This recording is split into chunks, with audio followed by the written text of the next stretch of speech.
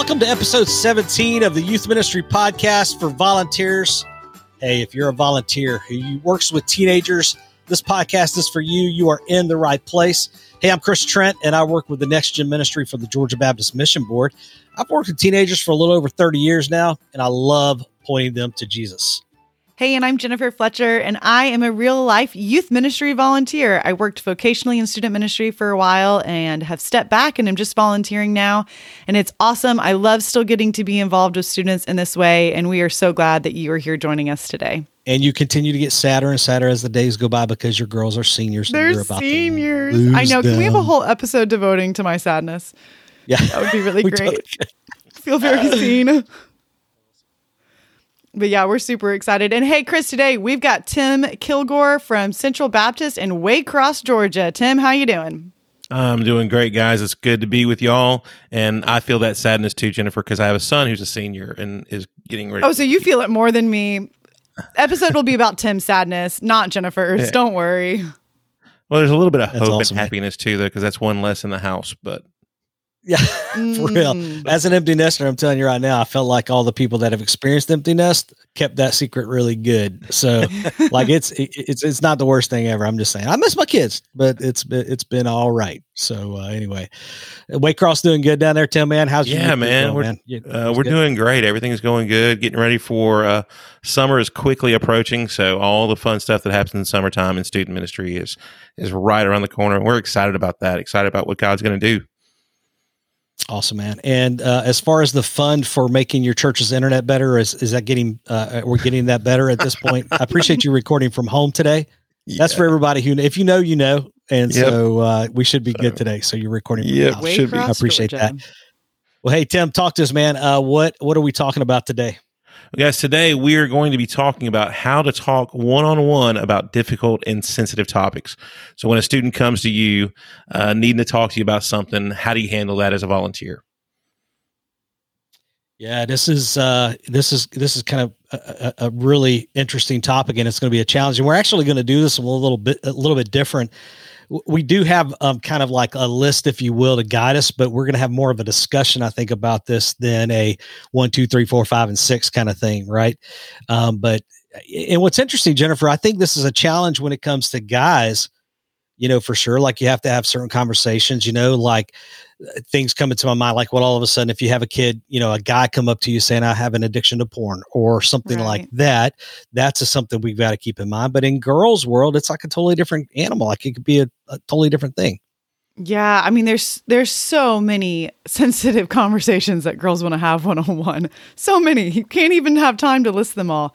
But I think, from harmful body image and ideas just about themselves, and if they act upon those harmful thoughts or just have questions about those things. I mean, I think all of our students, guys or girls, are just bombarded with this message that you're not good enough. You're not good enough. And so they express that in different ways and sometimes in harmful ways. And we want to be able to guide them and help them see, yeah, you know what? Sin's a thing. And we all are not who God created us to be without him. But God made a way, and he sent us Jesus, and help them see that direction and hopefully give them some hope and practical ways to help them in these areas. Yeah, and no doubt, Tim, as a youth pastor, so you're, of the three of us, you're the one that's actually functioning as a youth pastor. And I'm assuming you want your volunteers to kind of have at least somewhat of an understanding on how to deal with these type of things, correct?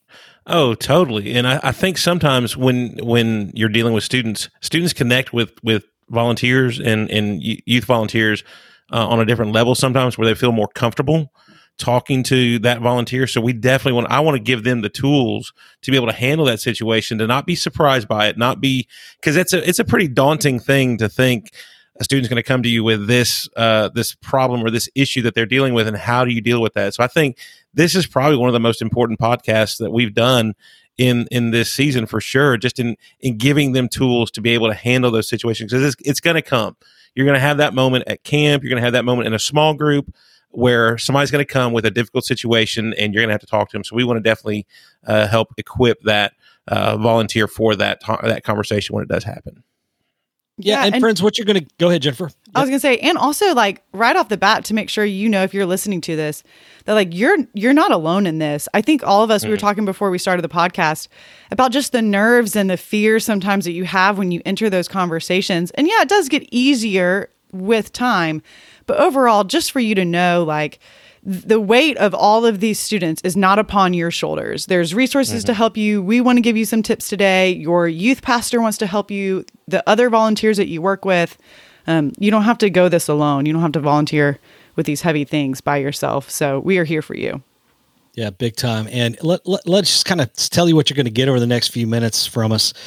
We're going to try our best to avoid any specific examples of things, because that can become a slippery slope real fast of, well, what about when this, what about when that, what about when this, what about that? But rather what we want to talk about are just generalities. Is that a word? Yeah, right? Sure. Yeah. Just kind of general ideas, if you will, on how to handle some of these things. Right. So let's just jump into this thing. And the first thing is just this idea of never promise confidentiality. Never promise confidentiality. So y'all flesh that out for a little bit. Well, I think that is huge, because a lot of times a student will come to you and be like, look, you can't tell anybody. And what I've always told students who come to me is, if you trust me enough to tell me what you're about to tell me, then trust me enough to take it to where I need to take it. So trust me with who I tell. Don't feel like I'm not going to share it with everybody, but I'm going to go, if need be, to the people who need to hear what you're telling me, so that you can be taken care of and be kept safe, either from yourself or from somebody else. And the three of us are old enough and have been in youth ministry long enough to know there was a day and age where in youth ministry world, that was something that you wanted. That was kind of like a big badge of honor kind of thing. Like, man, a kid can trust me and I'll never tell, kind of thing. But those days are gone. Like, you know what I'm saying? Like really, really gone. And I think it's helpful practically to remember that the majority of people listening to this, and I know we probably have some college leaders and stuff, but you're typically working with minors. And so when they come to you with an issue, we really do need to be careful that we don't promise confidentiality. And again, like Tim said, I think when I started working with students, I thought that's going to make them not trust me anymore. But really, when you're able to express to a student like, hey, I'm so thankful that you're coming to me. I want to make sure we get you the best help possible for this situation. That means I got to involve a couple other people. They're fine with it. Of course, they're scared that you're going to tell their parents, and they're scared when you say that you're going to tell their parents. But still, they're reaching out because they want your wisdom. They want your advice. And so we can offer it to them still.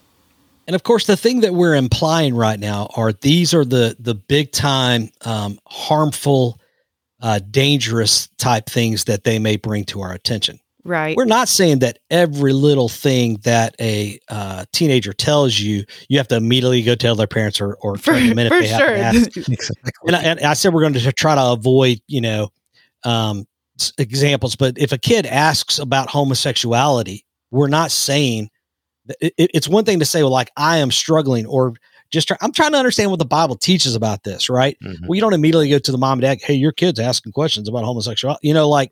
But rather you just kind of, we're talking about like, don't promise confidentiality in case they do share something that is potentially harmful to them, mm-hmm. or they're being harmed, harm someone else. You see, and it's those things, which really kind of leads into our next idea there, which is this idea of be mindful of mandatory reporting.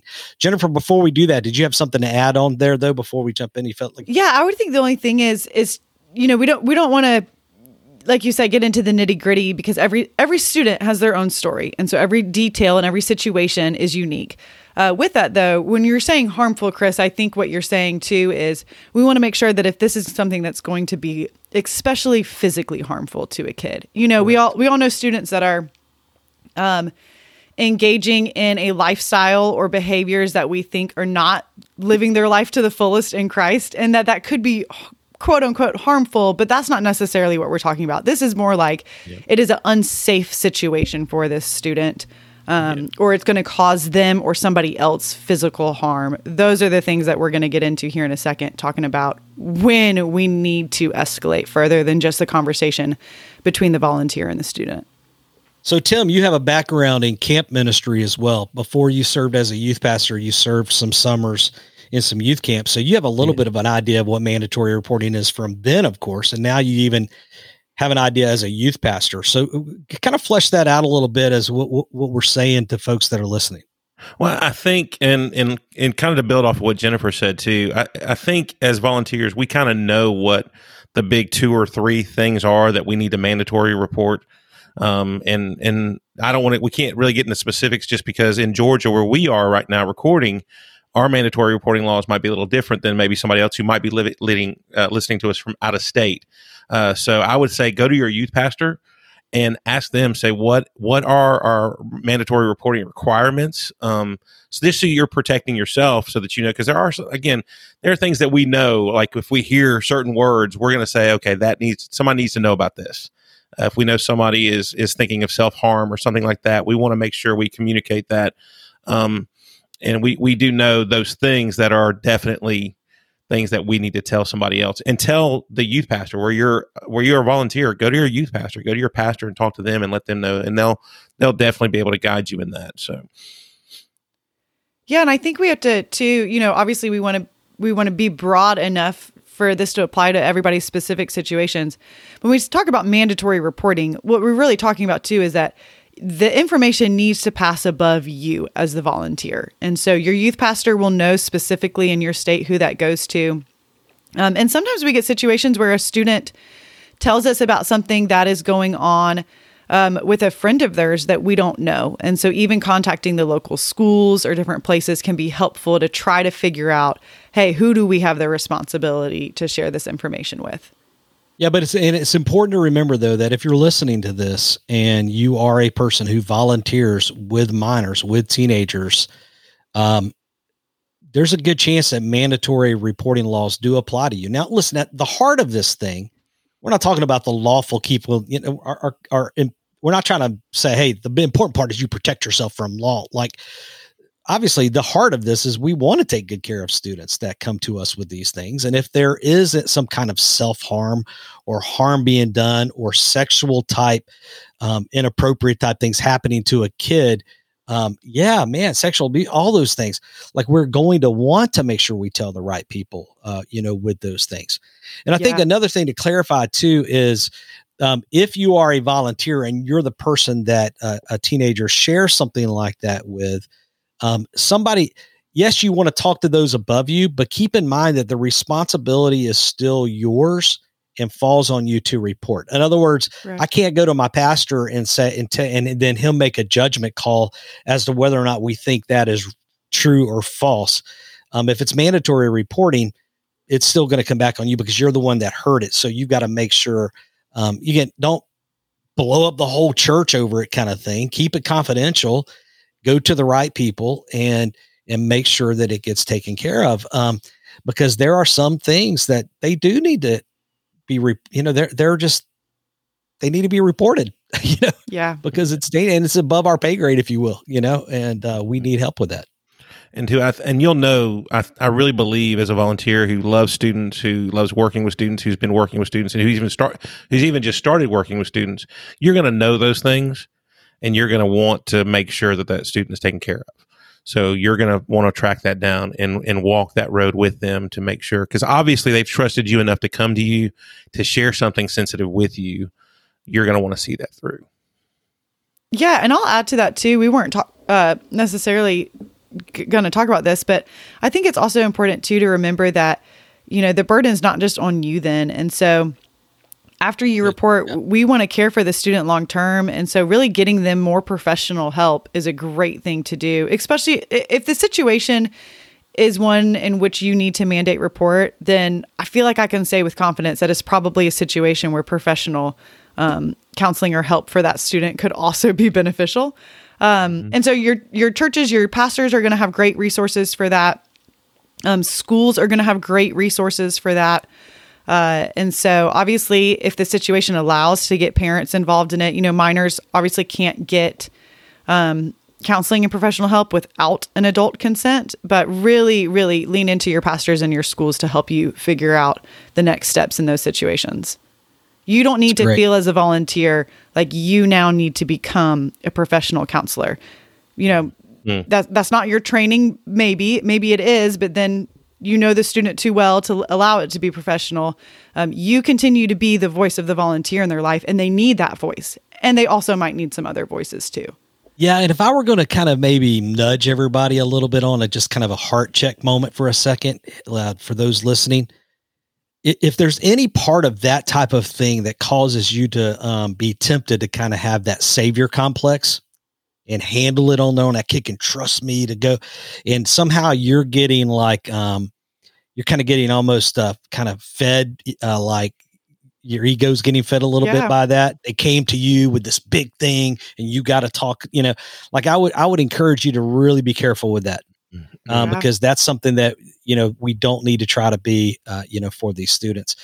Tim, we were talking earlier, another thing to remember, if we're all of a sudden approached with a specific issue, I liked what you learned at camp and that you've kind of implemented since then. It's like all of a sudden a kid comes to me and I can tell, oh, this is about to get really serious, really heavy, really fast. Talk about what you would typically do in that situation.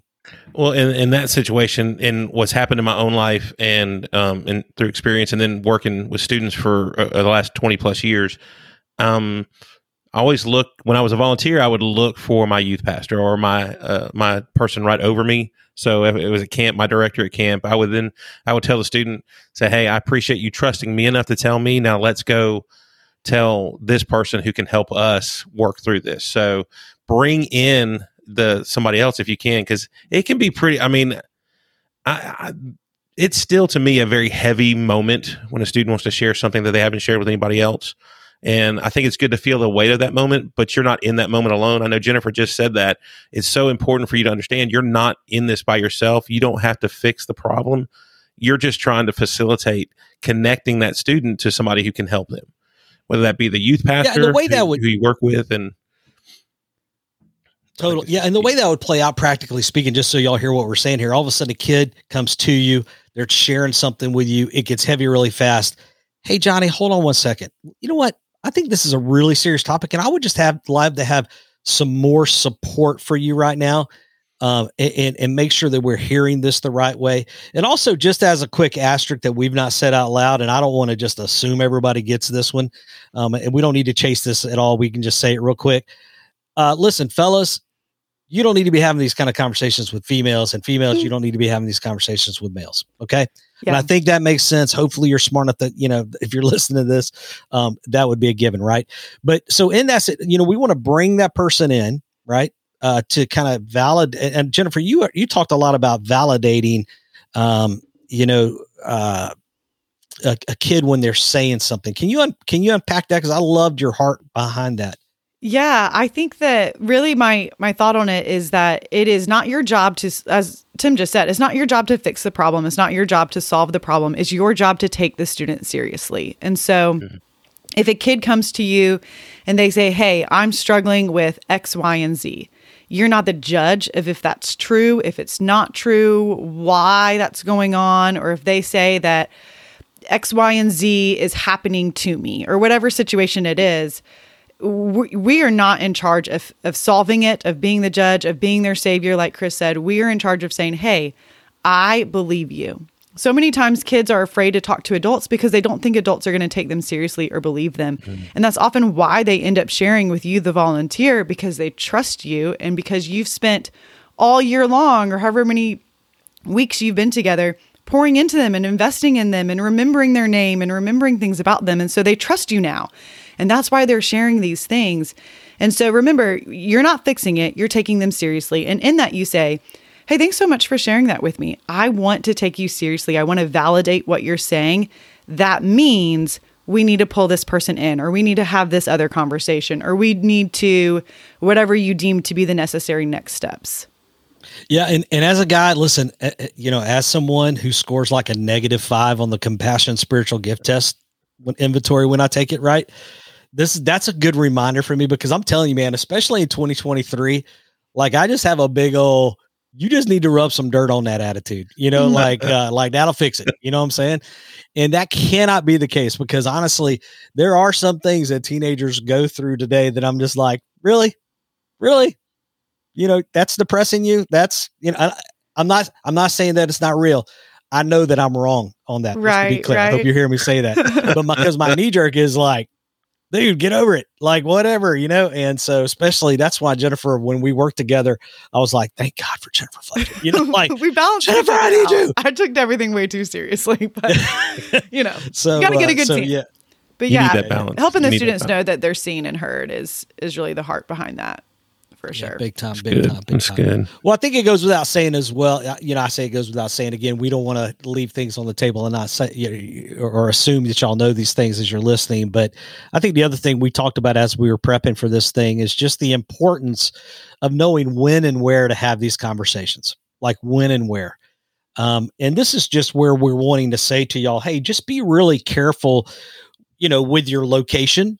In other words, if you're just, like hid out in a room somewhere and just you and that student, and there's zero accountability around, you just want to really be careful with that, and maybe grab that. Hey, let's go out and talk. Where, we're going to get quiet, but because you don't want to be sensitive, especially if they're like crying or something, but you just want to make sure you're getting it. And that's another reason why to bring somebody in. Right.